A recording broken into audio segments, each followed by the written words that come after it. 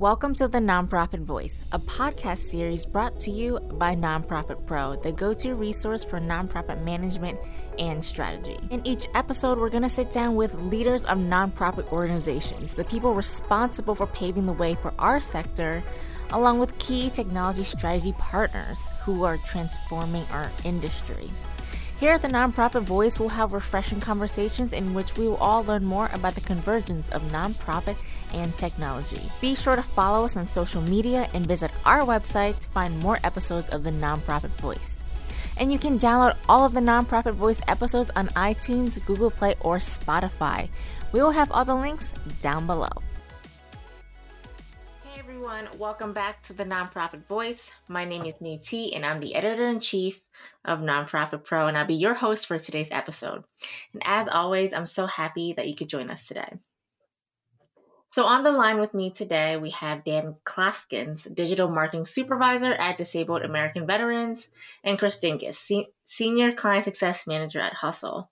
Hey, you two, welcome to the show. How are you both doing today? Doing great, Nhi. Thanks for having us. Looking forward to talking with you today. Yeah, thanks so much. Excited to chat with you and Dan. Thanks for having me. Of course. So before we jump into today's topic, I usually get started by getting our audience more acquainted with our guests on the show.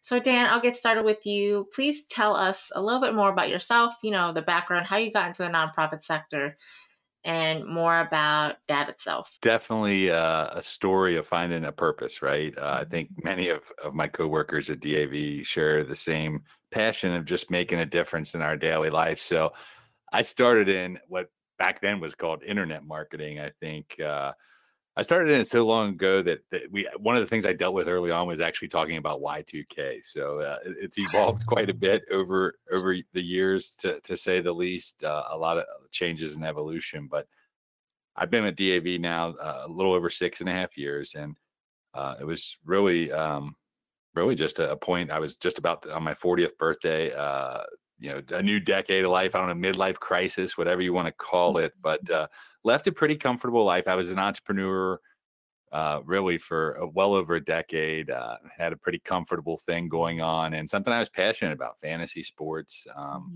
fantasy football in particularly. We did a lot of consulting for all types of businesses, but at the end of the day, I wanted to do something a little bit more meaningful, and I certainly have found that here in the nonprofit space, and found it with an organization like DAV, where we help 1 million veterans in life-changing ways every single year, and it's just great to see some of my skills, some of my things that I'm passionate about come to life in this new way. I love that, and I really appreciate just hearing those types of stories, because I think that's what the nonprofit sector brings. It gives a sense of meaningfulness, and it's a different kind of passion because it's ultimately for social good. So thank you for sharing that. So Chris, tell us more about yourself and about Hustle. So I got my start in the political world. Right out of college, went and worked on a big presidential campaign. Also was hoping to make a big difference in the work I do, and I was in the field organizing space, so I was always working with people directly on the ground, was kind of the face of the campaign, and did that for several years, moving from state to state, different campaigns. And yeah, it's exhausting work, 60, 70-hour weeks. But I always felt that the work I did helped bring about some great positive change. And then, after I was kind of tired and didn't think I could do one more campaign, I Hustle, this new peer-to-peer texting platform that I had used once in a campaign I was working for, was hiring. So I applied, got the job, and then started out at Hustle about 3 years ago, working with political campaigns and state parties in the Northeast and the Midwest.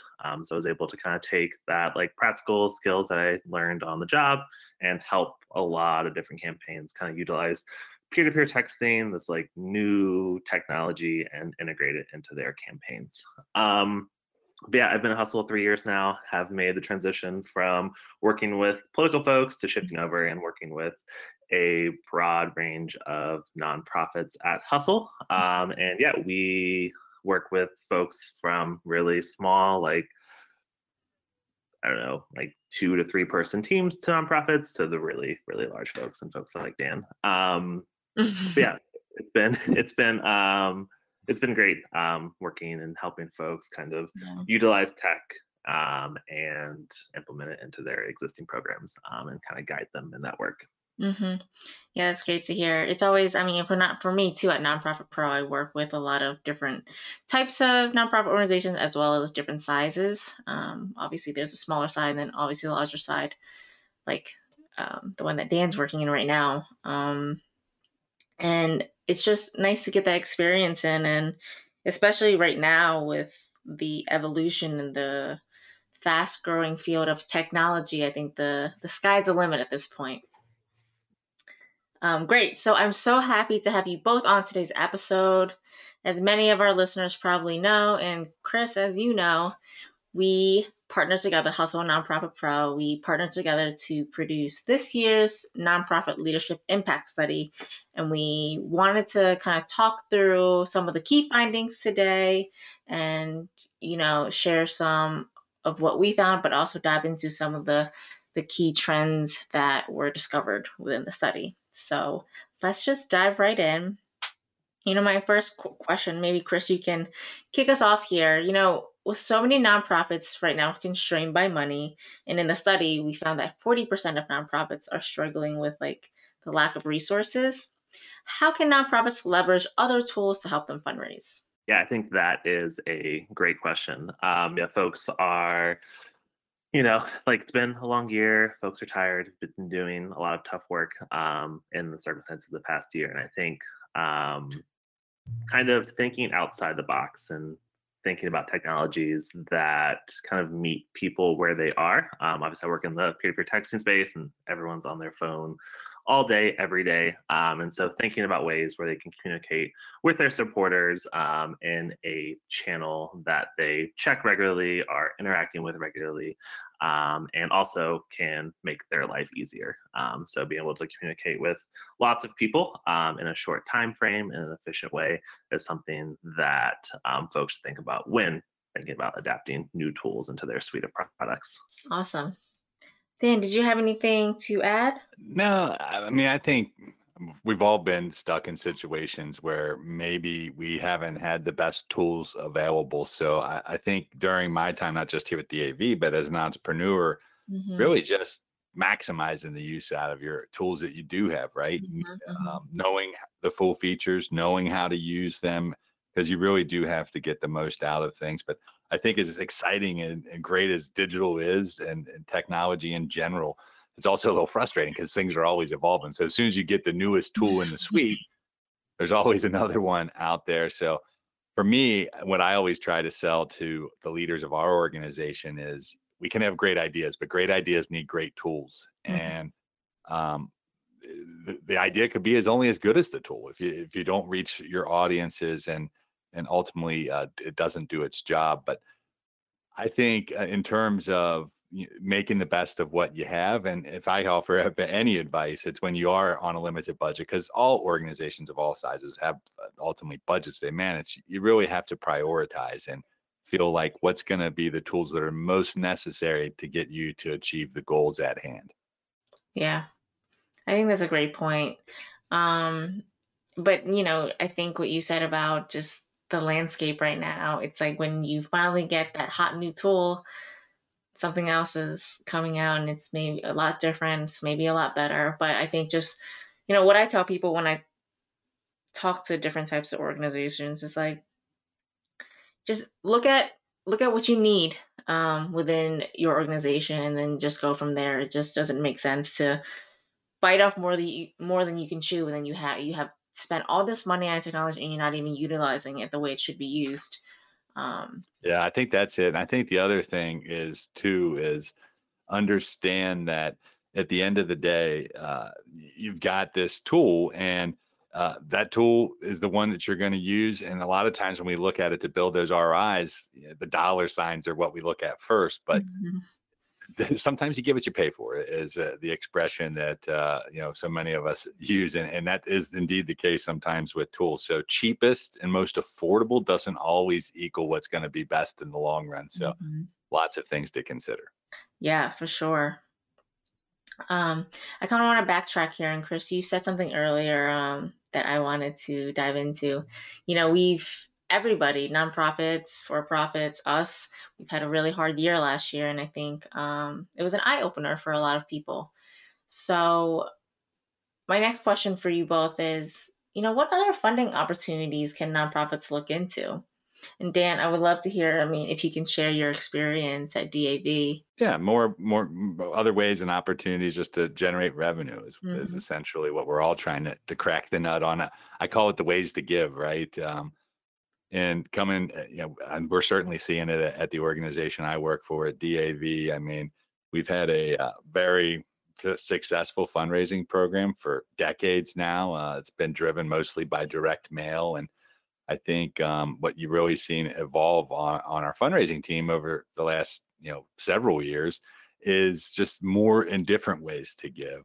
We have our car donation program now that is just doing gangbusters, and obviously, our major gifts and bequest giving and all that, fueling it up, an increase in corporate partnerships. Now we're seeing events as well really start to take off, and even during COVID, seeing some of our in-person events turn a little bit more virtual has sort of made us pivot the way we look at those things. But the idea is let the donors donate their way. I think specifically as you get into some of the younger demographics of that donor profile, they want to do it their way. And, what we want to do is try to get there and allow them to support the organization in a way that they're comfortable with, and one that, we're hitting them in places that they're at with that message as well. And, we have a lot of different new initiatives, some that we're working on launching now, some that are already been launched. And it's just crazy to think about the growth and the number of ways to give, not just to our organization, but many other nonprofits dipping their toes in many of these waters. Yeah, I couldn't agree more. Chris, how about you? I know you work with a number of nonprofits. I know it's just like as a technology company, you offer different ways to give.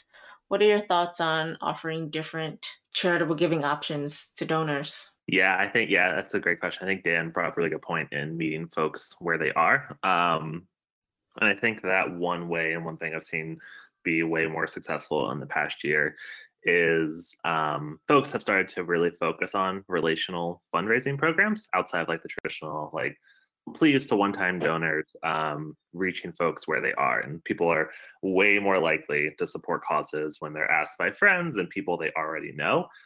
So kind of utilizing that mindset and reaching out donors with maybe asking for them to throw a birthday fundraiser on Facebook for their friends and network, or even developing maybe fundraising toolkits on their website that they can share with existing donors and supporters, and helping give them the resources to kind of be their own fundraisers and be their own advocates for your organizations. I think it's much more expensive to recruit new one-time donors, so really cultivating those existing supporters you have and maybe upgrading them to recurring donors or yearly givers is a great way where folks can really focus on their plans for the next year and utilize those really like personal touch points like texting to reach out to those folks. Yeah. And I think one of the things that really solidifies it for nonprofits is having a good strategy in place and just using that as a guideline throughout the year and throughout the campaigns and the initiatives. But one of the things we found in the study is that over 50% of nonprofits aren't developing strategic plans for their fundraising initiatives. So Dan, I wanted to pose that question for you. Why do you think this is? That is an interesting question. I don't know. I think you find that really in any industry. I think and nonprofits certainly are a little bit behind on the corporate side, but success just doesn't happen. You have to plan for it. And once again, playing up in the entrepreneurial world that I sort of came from, and the roots for me were grown, and that is, you always are planning the work. It's always about plan the work, work the plan. I do think at some point you have to start doing things though, rather than just talking about them. And I talk to so many young people specifically, just whatever career path they're trying to get into. And sometimes just starting to do something is actually progress in itself. It's funny. I said that about podcasting. When I first started podcasting, it was literally on an iPod. I don't know if you remember what that was, but I remember. I could tell you the year was 2004, and it was quite expensive to get a digital sound out of there. And I talked about it for literally months about, I'm gonna start doing these podcasts. And finally, one of my mentors said to me, well, what's stopping you? I mean, just start doing it. And I did. I just started doing them. Next thing you know, I was doing them in a closet, and, with all these podcasts. But it was great because once we start doing it, we start doing it. And I think with nonprofits and other large organizations and or even small organizations of all types, sometimes a lot of ideas get out there, but getting them off the ground is a little hard. And when you start things without the proper planning, you're setting yourself up for failure before it even happens. So I think too, the other part of that, Nhi, that I would definitely say is sometimes you have failures, but learning from them can actually help you get on the path to something very successful. It all has to start with the vision though. And back to what I said before, plan the work, work the plan. Yep. I think that's a great point. Obviously failure is scary and no one wants to do it, but how can you grow and learn if you don't do it? And that's just like kind of failure is a gateway to success, And the other thing is testing, right? I mean, at DAV, I mean, success doesn't happen by accident. We've had testing as a very important part of our process in fundraising for several years now. And I think, more people, sometimes, you do stumble upon things, but ultimately there is a science to it. And I think relying on those types of results, and before you go all in on something, testing the waters a little bit, getting as many learnings as you can, always can help down that path of success. Definitely. How about you, Chris? I know you guys read the study and I'm sure you guys were also surprised at that. What are your thoughts on this? Yeah, I think it's tough. I think in terms of planning out, especially right now, we're all guilty of this too in our personal lives. I'm not making any plans for anything outside the next few months. But I think the folks I work with, especially the past couple of years, uncertainty is like a huge issue with not wanting to be too rigid in their plans or putting energy into a plan where 6 months from now, they might have to switch up every single thing they're planning on doing. And so I think that is a huge problem that folks are facing, especially with what their work looks like for the next 1 to 3 years. Yeah, for sure. And so now I wanted to dive into, one of the things that I think is we've done this study 4 years in a row, and it's kind of the same trend of a lot of nonprofits aren't planning ahead and not setting out some kind of template for the year and for their campaigns. And I think they're overwhelmed by the process because they have so much going on. And, it's like nonprofits are already strapped for resources and staff. And so I think that they're not carving out the time to do so. So, what are your tips? And Chris, I'll start with you. What are your tips you can give to a nonprofit that feels overwhelmed by the process? Yeah, and I think we definitely had a similar mindset too on our team at Hustle, with the client success team, and kind of as we've planned for the future. I think at the end of the day, the strategic planning should be a North Star about how you think about your work. And not necessarily this rigid, unmovable plan.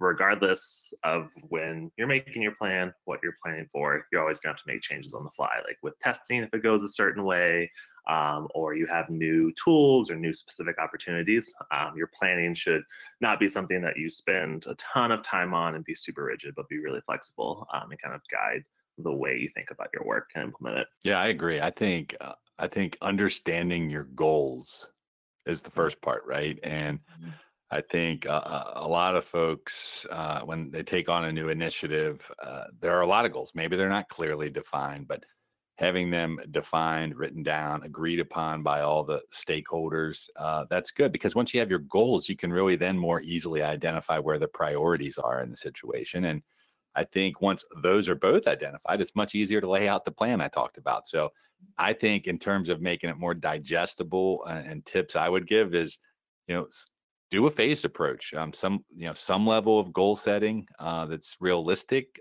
Some types of accountability at each stage of that of essence. But by phasing it out and doing it in more chunks, it becomes more digestible, I think, over time. Yeah, for sure. And obviously, it's different for every organization, right? They have different goals, they have different variables, they have different missions. So there's obviously not a one size fits all approach to building out these types of fundraising strategies. But is there any advice, or is there a starter guide or a template that nonprofits could use, especially if they're just starting out and they want to dive into the strategic planning bit of it? Yeah, I think, there's certainly not a one size fits all approach. And I don't even think, the same size even matters. Each organization's unique. So Mhm. I think with that, even team members in organizations are unique. If you're at an organization long enough and you see the team turnover, some of that type of stuff changes all on its own. But for me, I would say I don't really have a template or a starter guide, but just try to be collaborative and utilize as much of your resources as possible. I know at our organization, we do a lot of stuff on our fundraising team, but if we weren't working really closely with our communications team and some of our external agencies and on those marketing things, and really just in line with it, then it gets a little challenging. But as you're getting into different strategies and templates, I also think it gets into what specific type of fundraising are we talking about, right? If it's something that is more established, that there's a lot of research and there's a lot of information on it, it's really easy to find that and develop a plan around it. But a lot of the stuff I deal with, in a lot of cases, are very, very new initiatives. Hardly any organizations are doing these types of things. So it's a different approach when you're getting into that. So I think it all goes back to the idea of don't be afraid to fail. And when you do fail, figuring out ultimately what are the things to take away from that to help you be successful in the future will end up determining whether or not that was of use to you or not. Yeah, that's really solid advice. Chris, any thoughts? Yeah, that's a great point, Dan. I was doing a little bit of research before this to see kind of what was out there in terms of resources for folks. And the Council of Nonprofits had a great starter guide that I think is a good template, especially for newer nonprofits or folks that have never thought about strategic planning before, might want to take a look at. But in terms of the plan that we do for our team here at Hustle and what we're thinking about, I think one thing Dan mentioned earlier is that the corporate world is very into strategic planning and has all of their objectives and key results laid out year over year. And something that we always think about when we start each year is first is our mission statement. So as a team, what we set out to do over the course of the year. And then from that, we build out our goals, our objectives, and existing activities that we know that we're going to build out, and kind of how that all ties into our mission statement and the work that we're going to do moving forward. And then lastly, we also take a look at our current resources that we have. So our team members, our tools that we utilize for outreach and communicating with folks, and how to best implement those into our mission statement and our goals and objectives for the year. So I think would be a good place to start for folks that are just starting and thinking about this. Yeah, and I would add to it a lot of different organizations and associations that you can join. Some of them have membership fees. I myself am a member of the ANA Nonprofit Federation on the education committee there, and I can tell you just a number of resources out there with that. On the webinars and all the tools, and then there's plenty of other great nonprofit organizations where just going to some of those conferences and even some of these virtual stuff, a lot of it's free right now, and there's opportunities to network and meet people and talk to peers about what they're doing, and I think all of it goes into making you a better professional. Yeah, obviously last year was different, but those conferences, in-person conferences, are so invaluable because they provide you with so much content and just materials to learn from, but also the networking events. You get to meet people who have been in the field for decades. You get to meet people who are new, and they all bring different ideas and knowledge to the conversation, which I think is beneficial. And Absolutely. Also there's in the social media realm, there's so many Facebook groups and LinkedIn groups and they're so active because people are so passionate with what they do and they want to grow and they want to get better. And I would advocate for those types of groups as well. All right, great. So I know we talked a little bit about technology earlier, but I just want to dive into it just a little bit more. We've had such an interesting past year, and technology was the kind of one thing that really helped nonprofits survive and, maybe thrive. But I think that, Dan, we talked earlier about it, how, picking the right technology can be super intimidating, especially with all the different types of platforms out there, all the different types of brands and vendors. What is your advice, and maybe what is your kind of thought process for when you guys are picking up new technology at DAV? Yes, it is interesting because for me, I mean, I feel like I'm always looking at new tools, right? And I think we hit on it earlier in the podcast. It's like as soon as you get something new, there's like it's just like a car. It's like once you drive it off the lot, man, it's I would say first of all is the best thing to do is to really just do as much research as you can. If you are looking at tools that you have an existing tool, and you're looking at potentially replacing that, you need to look at, make a list. Like, what are the most important things about that tool for you? What doesn't it do that you would like to have it do? Those are key things, because if you can figure that stuff out before you start looking for something, I think it will help you find something that's going to really make a difference for you in the long run. At DAV, I'm fortunate enough to where we have a department that basically helps us analyze new tools. So I don't have to worry as much about doing it all alone. And it's always good to surround yourself with people that are a little bit smarter than you in something.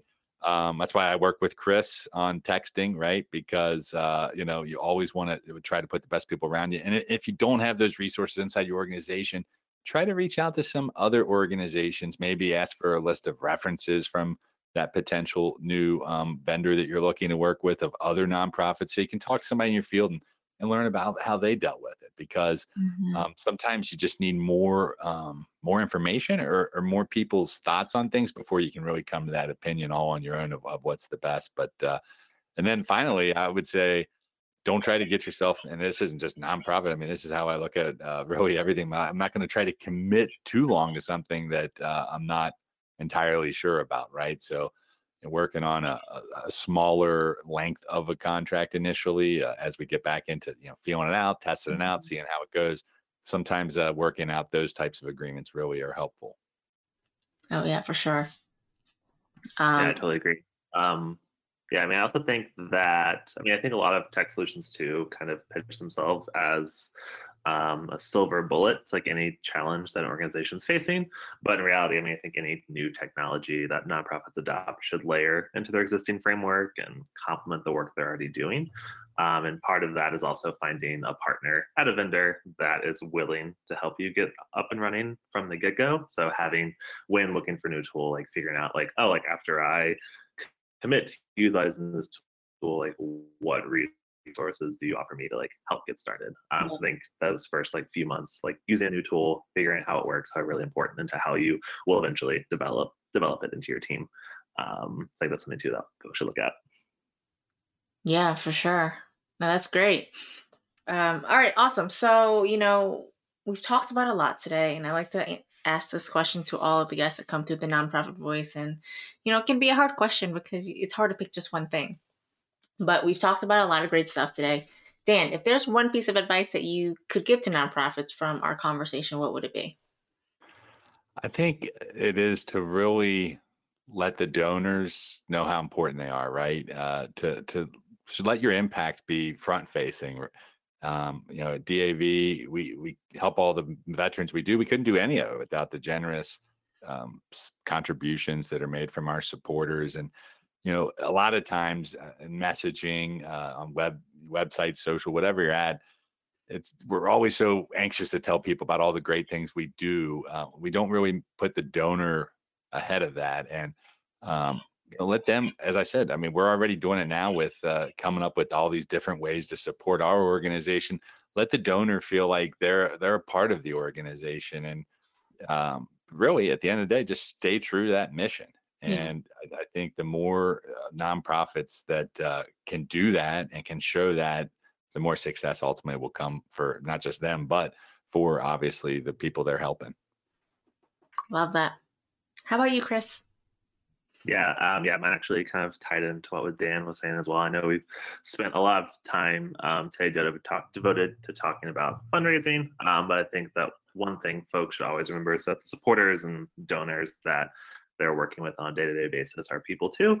With that in mind, a lot of nonprofits that I work with especially have done a lot of work in the last year, just reaching out to folks, asking them how they're doing, and not necessarily always having like a hard ask in mind with a donor support or a pledge support, but really always check in with your folks, let them know that you're thinking about them. And I think that kind of touch point always plays well in the future. So just always remember your donors. Yeah, I couldn't agree more. I think at the cusp of it, like the core of it, nonprofits, fundraising, it's all about relationships, making sure you're acknowledging the people who make this work possible and just recognizing them and appreciating them and just not making it all about asking for money all the time. Because, donors have evolved, and now having relationships with these donors and these supporters is more than just asking for money. They want to feel appreciated. They want to see where their money is going towards. So just keeping those things in mind, I think, is super important. So I'm glad you guys both touched on that. Absolutely. Yeah. All right, great. So that about wraps it up for today's episode. First, I want to thank our listeners for listening in on today's podcast. And Dan and Chris, it's been an absolute pleasure having you both on. I wanted to, extend my thank you for joining me today on the Nonprofit Voice and sharing your insights and your expertise on fundraising and relationship building and technology and leadership. My pleasure. Thanks for having me. I really appreciate it. Yeah, thank you so much. It was great being here. Awesome. So on behalf of Nonprofit Pro, we will see you on the next episode of the Nonprofit Voice. Have a great day, everybody. Thank you so much for joining us. We look forward to seeing you on the next episode of the Nonprofit Voice. You can listen to more episodes of the Nonprofit Voice at nonprofitpro.com/podcast/the-nonprofit-voice. And remember, for your convenience, you can stream any and all episodes of the Nonprofit Voice on iTunes, Google Play, and Spotify.